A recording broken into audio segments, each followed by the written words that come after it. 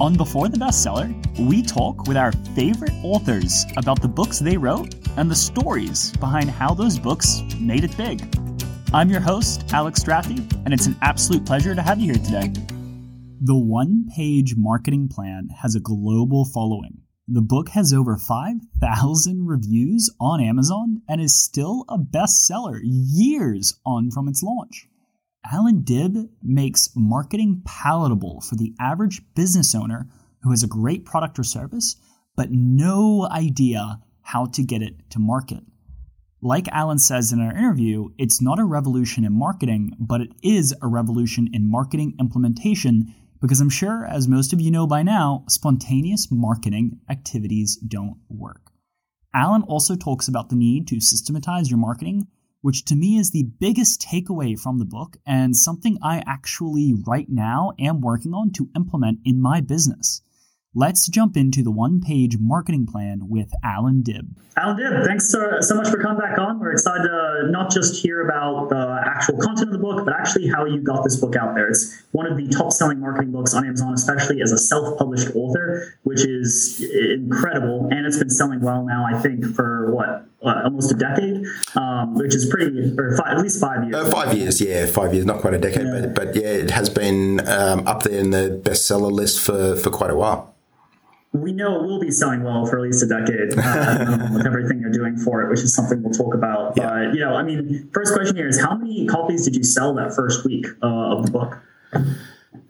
First week, I honestly don't remember how many copies in the first week. It wasn't anything earth-shattering. I think it was maybe 1,000 or maybe 1,500 or whatever, and I was quite surprised by that. Honestly, I didn't know what to expect. I knew it was an excellent book, but I had never published a book. I had no idea what to expect, whether it would sell a million or zero. And most books sell closer to the zero than the million.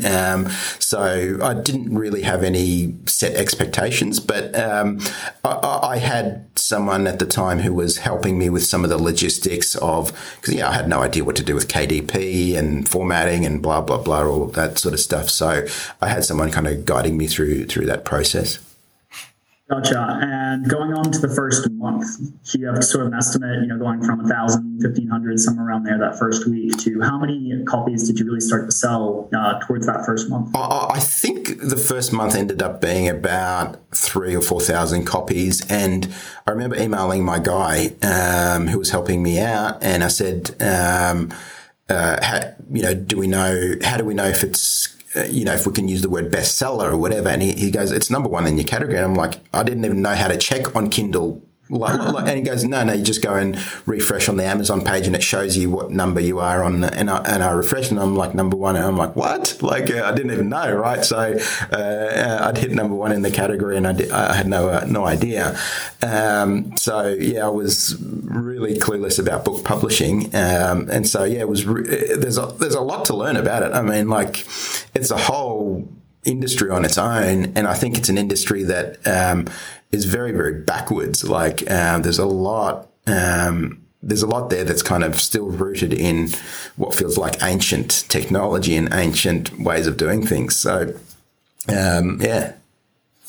And you didn't just hit number one, and you aren't still just number one in some, obscure subcategory, right? Because we all know if you get 10 of your friends to buy your book Correct. And you're in the right category, you can become an Amazon bestseller. Correct. But no, this is like one of the top categories on Amazon. You've hit, many of the top marketing ones. How did you, so that first week, the first month, how did you launch the book? What sort of marketing activities? Obviously, you can't be a marketing guy, release a marketing book and not have it do well, right? That wouldn't look too good. So what did you focus on for the launch of your book? So I focused a lot. I was on podcasts a lot. So we also, and really, I want to de-emphasize the launch week and the launch month and all of that, because here's the biggest mistake I see most authors do. They will spend a year or two or sometimes 10 years writing an amazing book. They spend 3 or 4 weeks promoting it, getting on podcasts, whatever, doing the whole promo thing. And that's it. And then they move on to the next book or next project or whatever. And I'm like, dude, you spent so much time and effort creating this thing, and then you spent hardly any time promoting it or marketing it or whatever. And I think that the key is to look at the long game. You know, like you said, the book's been out for about 5 years now, and we do more promotion, more pushing of the book now than I ever did in launch week or whatever. So, to be honest, the launch week or the launch month was not that important for the success of the book. The success of the book is what we did between now and then, and how we've snowballed it. So now I spend more budget marketing it. I've got more team members working on promoting it than ever before.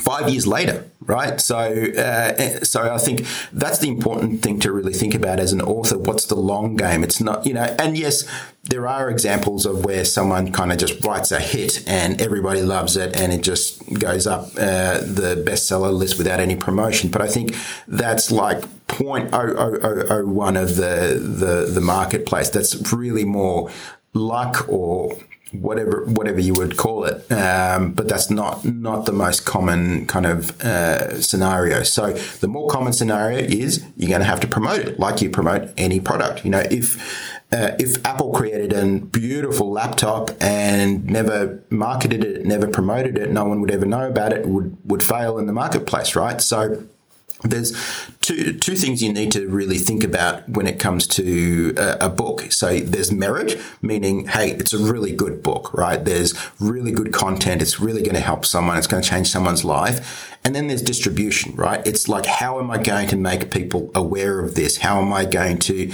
get more people to know about it? How am I going to do that? And unfortunately, a lot of authors feel like that's kind of like not their domain, or it's kind of like they look down on marketing. They feel like it should be only merit-based. And unfortunately, the world is not merit-based, right? You don't get in life what you deserve. You get in life what you negotiate. So, so what you've got to do is you've got to show people how good it is, right? There's a reason they call it best-selling author, right? It's because you're good at selling, right? You're good at selling the book. It's not best writing author. It's not best, book or whatever. It's best selling author. That's really what's measured. So you've got to get good at the marketing and selling component of it. I have a sneaking suspicion here that you probably built marketing systems for your book as well. Do you want to walk us through kind of what some of your ongoing marketing systems are that you built for the book are? Totally. So I'll give you an example of one. So one is where we reach out to relevant high traffic podcasts. And so I have someone in my team. Part of her job is, reaching out to relevant podcasts saying, hey, whatever, Alan is best-selling author of this, sold this many books, all of that sort of stuff. We think he would be a great guest for your podcast or whatever. Basically organising the logistics. So she has a standard operating procedure. She knows when I can be booked in my calendar.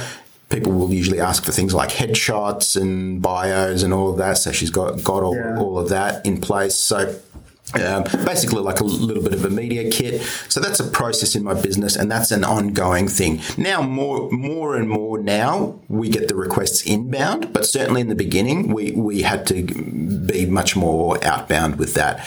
Another example is we would find people who, so we made a list of other books that we considered cousin books and cousin authors. So I can see one there right behind you, which is Profit First by Mike Michalowicz. That's one of our cousin books. So it's and Mike is a good friend, but so we made a list of cousin books. Authors who have very similar audiences or very similar messages. So Mike and I, we're very aligned in terms of message, in terms of audience. We've cross-promoted to each other's list and things like that. Another book would be Traction by Gino Wickman. Another book would be The E-Myth by Michael Gerber, right? So what we did, we found people, YouTubers, bloggers, all of that, people who'd written reviews of one of our cousin books, right? So someone who'd written a review of Profit First, or someone who'd written a review of E-Myth, and we basically sent them a free copy of the book and said, hey, really appreciate it. Our book has a very similar message or a very similar audience to Profit First or E-Myth or whatever. We'd love to send you a free book, and we did. And they would receive that book, and a percentage of them would actually do like a YouTube video of it or a blog review or whatever. And again, so that was a process in our business. And so there's logistics involved in that. Obviously, you have to find the person, you have to find their email address, you have to send them a physical copy of the book. Then even when you do that, only a small percentage will actually follow through with doing a review or whatever. We found we had about a 25% hit rate of people who would actually do a written or video review after we'd prompted them a couple of times. So that's all got to be a process in your business. And so there's someone whose job it needs to be to do that. And usually the author is not the best person to be doing that stuff because, like most authors, you kind of get busy, you kind of get bored, you move on to the next project. So you just need someone who's taking care of those sorts of things. So there are a couple of examples of processes in our business where we've done that to promote the book. And, there are dozens of others. You mind mentioning just a few more examples? Sure. I think we heard, so obviously podcasting, reaching out to, for reviews, things like that. Yeah. What else are you working on, or what else do you optimizing ads on KDP. So looking at the numbers, I forget what the metric is called. Basically the cost of the ad. ACOS, that's the one. Yeah. ACOS. Finding books that are relevant, running those campaigns. So that's another thing that we do. We looked at doing, so whenever someone asks me to speak, part of the deal is that they bulk order books as well. So doing bulk orders of the books. So setting up all of those logistics. So we now have a warehouse with the books. So I am self-published, but for the print version of the book, we do have we work with like a hybrid distribution company. So because we sell quite a bit of volume, we offset print the books and store them in a warehouse, and then we send them out to Ingram or Macmillan or whatever, right? So we're not print on demand, even though we're self-published.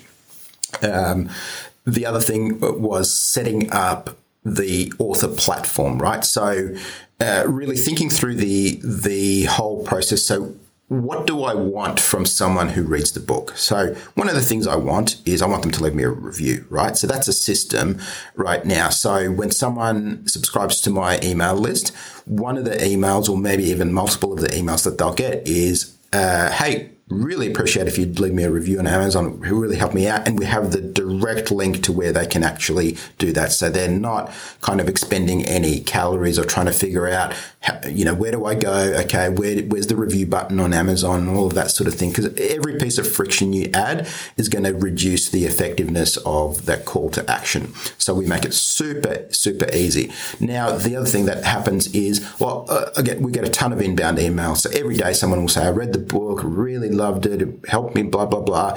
And one of the processes that I've set up with my team is we say, so let's say you sent that email to me, Alex. I would say, oh, Alex, thank you so much for your kind words. Really appreciate it. What was it that you enjoyed most about the book? You might say, oh, I really liked how you talked about, getting your messaging right or whatever. And this was really on point. And then a simple email reply saying, hey, Alex, would you mind copying and pasting that response into the Amazon reviews? And here's the link where you can do that. Because a lot of times if you say to someone, leave me a review, they're like, I don't know what to write. They kind of get that page fright, right? Whereas if you just ask them what they liked about it, they'll instantly tell you. So it's kind of like a multi-step process to kind of getting a review.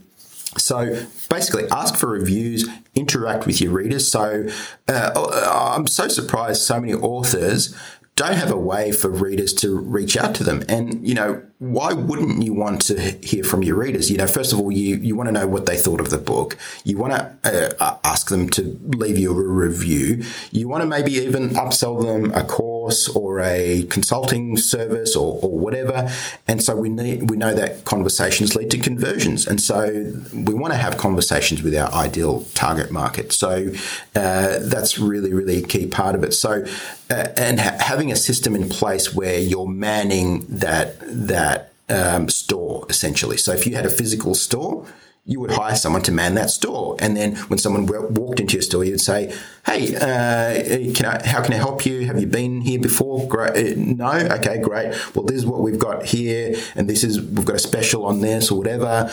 Or if they had been in the store, you might discuss about something that they had their eye on or whatever. And so I think of it the exact same way. We're kind of manning our digital store. So there's someone in there to answer questions, to help people with problems, to move people to maybe the next step in working with us or whatever. So that's another process that we've got in our business. So where both myself and my team can respond to readers. And, it's become essentially somebody's full-time job in my business because we get that much inbound email every day.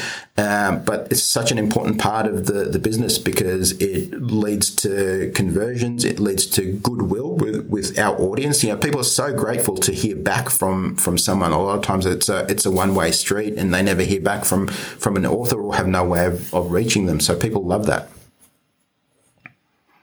Making those reviews as frictionless as possible. Totally. That just sounds like a huge part in systematizing everything. Alan, I think we're coming up at the end of our time here. I really appreciate your time. So one final question is, what is your favorite recent marketing book and who are you paying attention to right now?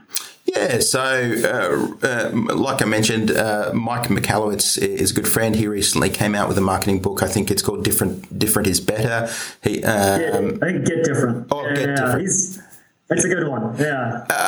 The initial title was Different is Better, and I think he changed that on the last minute. So that's why you got to see the behind the scenes. I got to see the behind the scenes. So yeah, but Mike writes really good books. I really like Todd Herman's book, The Alter Ego. Not quite exactly a marketing book, but I think it can really help you with that as well. So Todd is a really good author as well.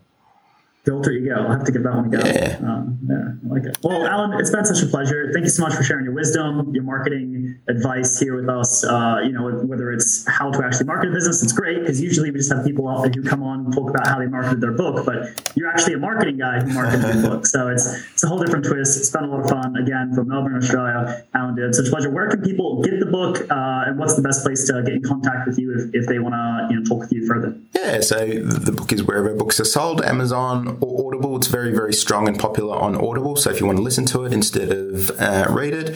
And of course, you can join in the conversation on my website, which is successwise.com, where you can download a free copy of the one-page marketing plan canvas and see what we're doing from a marketing perspective as well.